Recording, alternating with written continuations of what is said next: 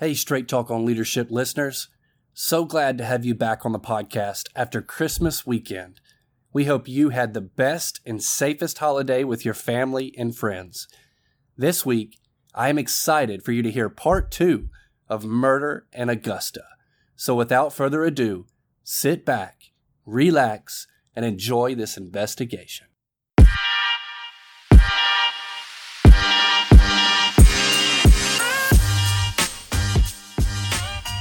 Hi, I'm Dean Crisp.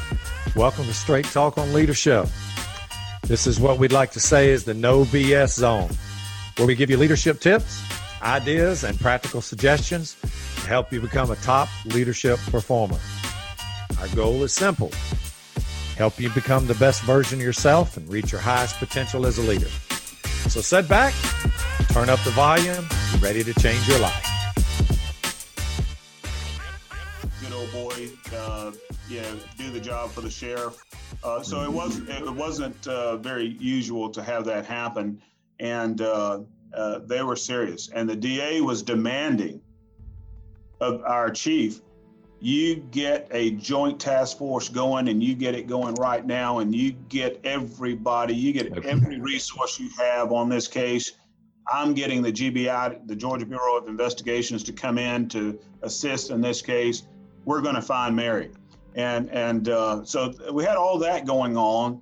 We had a brand new chief of police that had retired from Tampa, Florida, Austin McLean, and came to work in this town of 200,000 people. Certainly left an agency of 1,000 officers to come to an agency of 200 officers. He wasn't that familiar with the sheriff or how the politics ran in Augusta. And so it was kind of madness. Everybody all over the place. And you're right. We had violent crimes. The 2 lead violent crime guys didn't expect this 23-year-old kid that they had just trained to be taking over a case like this. They thought it was a missing person. Get a good description of her, and she'll turn up later with a boyfriend. Did they try to take the case from you once you realized it was a murder? Well, I'll tell you what happened, Dean. They didn't try to take the case, and I'll tell you why. There was a lot of controversy because I told you earlier they opened a dumpster that night, and it was filled with trash bags, and they closed it back. And when we found those feet in the landfill, my theory was right. The media was all over those experienced detectives who closed that dumpster door back that night and didn't go further. Mm-hmm. It became a huge embarrassment for the Augusta police and for the new police chief. And the DA had no use for us at that point. It's get the county on this case because the city has already screwed up and shut the dumpster door back. And now we know she was in that dumpster that night. You know, I guess the leadership lesson in that is that don't get so caught up in the details of everything that's going on that you don't really see what's right in front of your face. And the fact that she doesn't come home, and the fact that her husband is just, you know, I've talked to a lot of victims, and I'm not saying I'm an expert at it, but I can tell when you just get kind of an intuitive feel when somebody's dead on. I can remember working a murder case where we had a girlfriend that was a suspect in an individual who was found shot completely nude right outside of where he was living. And the obvious thing is, you're completely nude. People don't walk around the house completely nude. There's got to be something going on. But it turned out, you know, that the girlfriend didn't have anything to do with it. He was actually robbed. But, you know, you kind of let those things, like, he's got another murder to work on. He's got all this stuff going on. He's the dumpster on the middle of the night, nasty, stinky dumpster, and flashlights back then were just getting Kel lights back then. You remember Kel lights came along probably in the mid 80s and 90s. They're candlelight power. We used to be carrying those old batteries around, but now you're carrying the pretty good flashlights. But, you know, it's interesting because if he had found that body, you would have never had anything to do with this case. That's right. And there would have been a lot, you know, it wouldn't have been the whole deal that it was. But when you look at it, why did you think she was in the dumpster? Because I started to believe what I was hearing from my friends at DFACS, that this is not like her. She would not be cheating. She would not have left her husband. This is uncharacteristic of Mary. I've got a DA who is saying, I go to the largest Catholic church in Augusta with her. She's a Christian woman. Something is wrong. It's, if you're going to be a good leader, you got to have good listening skills. Why didn't you think the suspect would have kidnapped her and removed her from the scene? Good question, and I'm sorry. Because he didn't have a car. He had to bum a ride every day with other folks on the janitorial staff. And in fact, by then I'd interviewed O.C. May Rawls, who offered him a ride from the building that night, on the night of May 12th. And he said, I'll catch you later. I'll call you when I'm ready to leave. He had set the alarm to the building an hour and a half later than he had done over the course of his couple of months' employment. So he had stayed there much longer than he should have. I think he set the alarm at 9:39, maybe 10:39, I can't remember exactly, but that was an hour and a half later than what he normally did. So at some point, pull us together here on the facts of where we're going so that we get a clearer picture of what happens. I'm really interested in what you think happened to her. Yeah, so I think that Fielding was on drugs. He was on parole. I believe Mary was a nice looking lady. I believe that he made a pass at her. He had made a number of other women in the building uncomfortable. I think that, now he later said that he had gone to an adjoining or another office and to smoke a marijuana cigarette, and maybe she walked in and caught him smoking. He knew he was on parole. He didn't want to go back to prison, but, and he could have assaulted her at that point. We did find some blood in that room. He took her jewelry. He dispersed that jewelry to members of the janitorial staff, the ladies on the staff, the following day. They went to pawn shops and pawned it all. I went and recovered all of it. He showed up at the home of one of those persons that he gave the jewelry to with scratches and abrasions. So we knew that there had been a struggle. Why would the janitorial staff willingly just take this jewelry that he's offering and I mean, if I'm working as a janitor and someone just randomly gives me something like that, I'm going to be sitting here going, where'd this come from? People, they were very poor people, just working a middle class job, and they probably figured Robert robbed somebody or stole it, but they were just kind of basic people. You and I would do that, but these people were just kind of like, okay, he gave me a necklace, he gave me a ring. Well, after my wife worked in the detective division at the time as a secretary. She was fresh out of college, had gotten a 4-year degree in business, and joined the police department as a secretary. And I'd put together a flyer, a missing persons flyer, describing her wedding bands and the initials in the wedding bands. Well, one of the janitorial staff see this flyer and calls up the girl who got the wedding set and says, "You're wearing a murder ring." She goes, "What are you talking about? Haven't you seen the flyer? That lady is missing and you've got her rings."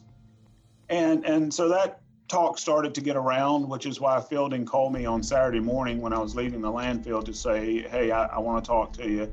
And he shows up 7 hours later to talk to us. And he didn't confess, but he told a bunch of lies that we were able to disprove. And before you get into that, can I ask you a question about Sure. Her body is in, you found her feet. So I'm assuming that they were not attached to her body, correct? That's correct. And so did he chop her up? Or, when reading the book and talking to you about this a little bit, I think there's a lot of details about finding the body, and what you guys did to recover that body is like the pallets that y'all set up and the way all that went about. Walk us through these details before we go into him, because I think our audience really wants to connect the gruesome nature in which you find her body to now he's developed as a suspect, and then how you tie all that together. Yeah, so after we found the feet, we knew we were on the right track. We knew our hunch was on target, and we knew that we had to recover the rest of her. So we had a massive area to uncover. It was a very tedious task. After the feet were found, we kind of shut things down and said, all right, we know she's here. Let's get some experience in here. Let's get some forensic anthropologists in here. Let's get some folks who can identify human bone from animal bones. Let's get some folks who know how to do excavation and recovery. And we got a lot of experts in. We contacted a lot of churches and said, we need volunteers.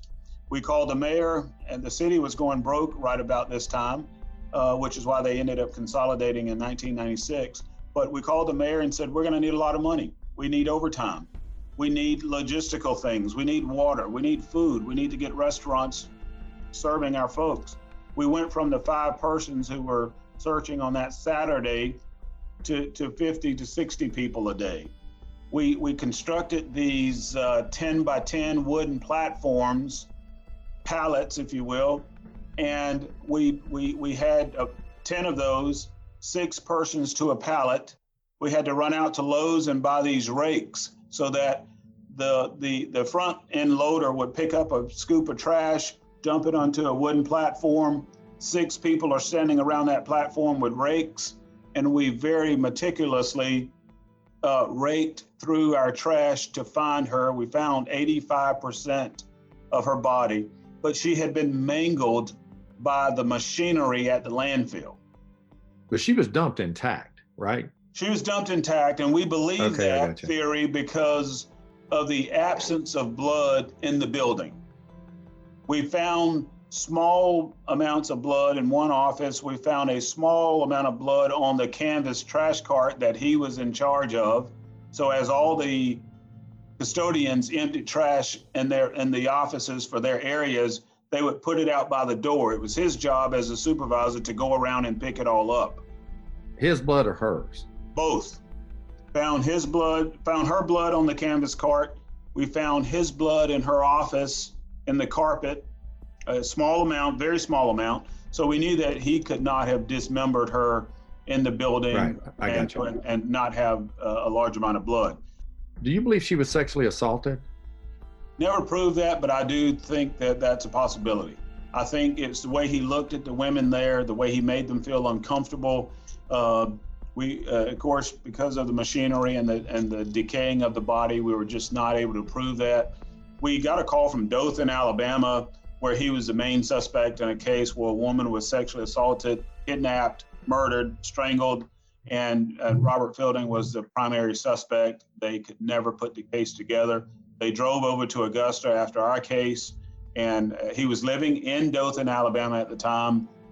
He had contact with this woman who disappeared. They just could never put the case together. So we do believe that he certainly killed Toby in 1969. We believe that he killed in Dothan, Alabama, 5 years later, I believe, and then Mary Colley Stewart.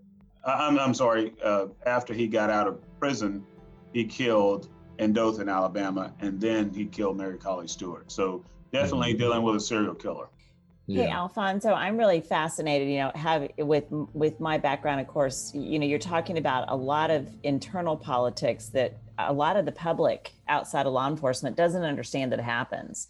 Everyone sounds, oh gosh, that city manager actually let you go investigate the landfill. And I guess what I want to ask you about is when you obviously knew that politics was going to play a role in this, when you have the DA, who himself is a politician, and the chief of police, who is concerned about his job, showing up and saying, I want to report on this 6 hours into the investigation. What do you know about the Colley family? Were they a prominent family in the Augusta area? How does that all play into this? Very much so. They were not rich, but we have a section of Augusta we call the Hill, where the large old antebellum style houses with doctors and professionals live. They had grown up with the DA who lived on the Hill. If you got a case on the Hill, you treated it differently than you did a case in East Augusta. Sure. So yes, politics played a role. Socioeconomic status mattered.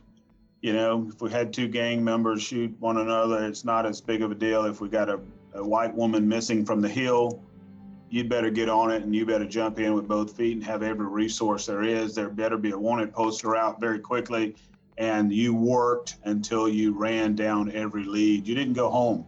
Back in those days, as you've learned from shows like First 48, you stayed up 48, 72 hours, 4 or 5 days, whatever it took, depending on what was going on. And that's what was happening in this case.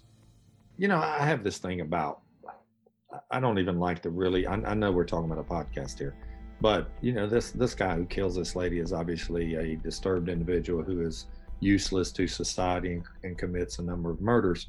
I won't do him justice by mentioning his name, but walk us through, you charge him and what happens now that he becomes a suspect, you arrest him. Tell us about the trial, what happens, where we're at, and then subsequently what happens to him. And then I want to ask you another question as we close up our podcast here shortly. Sure, yeah. So we get him arrested. He's in the jail. You remember, she goes missing on Thursday. On Friday, we develop him as a suspect. On Saturday morning, we find her feet in a landfill. So we search for the next 31 days and find 85% of her body over a 31-day period. But feet are found on Saturday afternoon. Sunday, we're working and interviewing folks and finding that he's given away her jewelry. On Monday, we have impaneled, the DA has impaneled a special grand jury to hear this case. Largely circumstantial, but he's going with it. This is a family friend. I've got a community who's saying this is a rush to judgment. Are y'all sure it's this guy? Are you sure it's not the husband?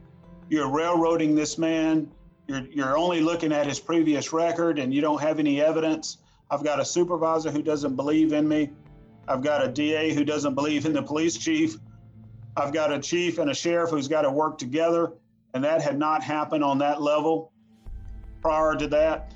But we get him arrested. He gets indicted by the grand jury on Monday. I go down to the jail and pull him out of the cell to tell him to execute the warrant. You're officially being charged with murder. And he says to me, he looks at me and he says to me, y'all got me. I know you're gonna fry me. And that was a spontaneous utterance. We were all familiar with spontaneous utterances. Wasn't invoked by any questioning from me. I was glad to get it. I immediately recorded it, documented it in my notes, called the DA. We were happy as hell to have it. The DA is moving for the death penalty. The community is outraged because he's asking for the death penalty for a Black man. And because this lady is a family friend of the DA.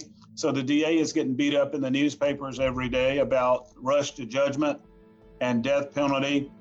And folks are saying the death penalty is not fair to African Americans. And at 23, I'm dealing with all of this. It was tough. You got a chief who's in the background who's not saying a whole lot because he doesn't know how the political winds are going to blow. I got a captain of detectives who's still suspicious and listening to a certain segment of the community. And I'm forging ahead with the case. I know it's a good case. We have the trial. We had one person on the jury, one of 12, who said, I'm concerned about his mental state from his childhood, and I can't in good faith vote the death penalty. And that's why he got life plus 30 years for the robbery of taking her jewelry and her money. And he died in prison in 2010. I mean, what a great, compelling story. I mean, you know, the injustices that were done to her and, Mary Colley Stewart, the injustices that were done to her and her family by this ruthless person who basically wanted his own desires, and then he turns it into a murder over a cheap desire that didn't last more than 2 or 3 minutes. And that's the way a lot of murders are. But thankfully, Al, you got the case the next day. Thankfully that you just were determined as heck, man, to make it happen, and you did. So let me ask you this question as we kind of go to the end of the podcast here. Why'd you write the book? I wrote the book because I wanted to memorialize my experiences from a young age. There's going to be some young person out there, Dean, who is going to want to find a way to share his story, to share his experiences, to change somebody's life. And he's going to be like I was for 20-something years. I'm not smart enough to write a book. I'm not smart enough to go to college. I didn't go to college until I was 30 years old, the first time I entered a college. And I don't want that to happen to the next young person who's aspiring to be somebody, to do well, to do good. Out of all the adversities I had in my career as a young person, I was able to persevere. It wasn't until I took Master Presenter's course in 2020, February of 2020, that I thought I can memorialize this in book form. I can make it happen. All these years I've wanted to do it, and I finally got it done. And I want people to read about that so they'll be inspired to journal. I write every single day since I took your class in February 2020. Prior to that, I wrote when I was in the FTO program, probably for 10 weeks, and I don't know where that journal is now. And I didn't start writing again until 2020. I want them to understand the importance of writing and journaling, and understand that you just don't have to be smart. You just have to be committed.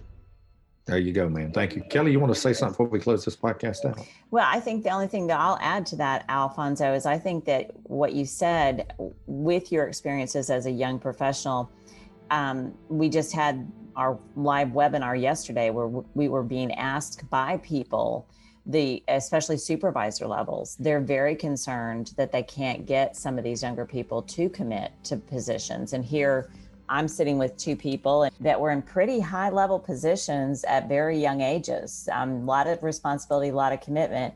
And so hopefully this story will show and inspire some of those younger people to say, hey, I can do that too. I really should be upping my game on that. I think we, as leaders, we got to do a better job at coaching those folks. And that's what we are. We're all a team. We've got to be better coaches and give those people something to aspire to. Long time ago, leaders were very apprehensive about teaching people what they knew because they were not competent, and they didn't have enough confidence to believe that they could keep their job if they taught somebody else how to do the job. Now at this day and time, we got to realize if you're competent and confident, you can teach people what you know without worrying about them taking your job. That's right. Well, Al, I'm going to close. Thank you for being on the program, the podcast. I do want folks to get a chance to be able to buy your book. It's on Amazon. The title of it is The Murder in Augusta by Alfonzo Williams. You can visit Amazon. Hope your sales go up great. I really do. Al, you talked about passing on information and doing it. I want to thank all the folks here. What we truly believe at LHLN is that knowledge sharing is one of the most important things that you will ever do. We want leaders out there to help other leaders. The title of LHLN is Leaders Helping Leaders Network. And we started it because of those reasons. And I know this, there's one thing for certain, that the future will never be bright if you knowledge hoard. But if you transfer knowledge, the future has a chance to be bright. With that, until next time, I'm Dean Crisp. You have been listening to Straight Talk on Leadership with Dean Crisp. Be sure to check out our upcoming live class schedule at www.lhln.org. In December, we will be introducing our newest class, Becoming a Character-Driven Officer, focusing on the new mindset of the 21st century police officer, Don't miss this limited time opportunity. As always, we are scheduling live classes all over the country every day. Please contact me, Kelly Corbin, at the email or phone number listed on our website. Please follow us on LinkedIn at Dean Crisp, Twitter at LHLN5, Instagram and Facebook at LHLN Crisp. As always, the information, instruction, and inspiration are all there from all of us at LHLN to help you put your leadership into action every day. Until next time, we hope you change your life and the lives of those you lead.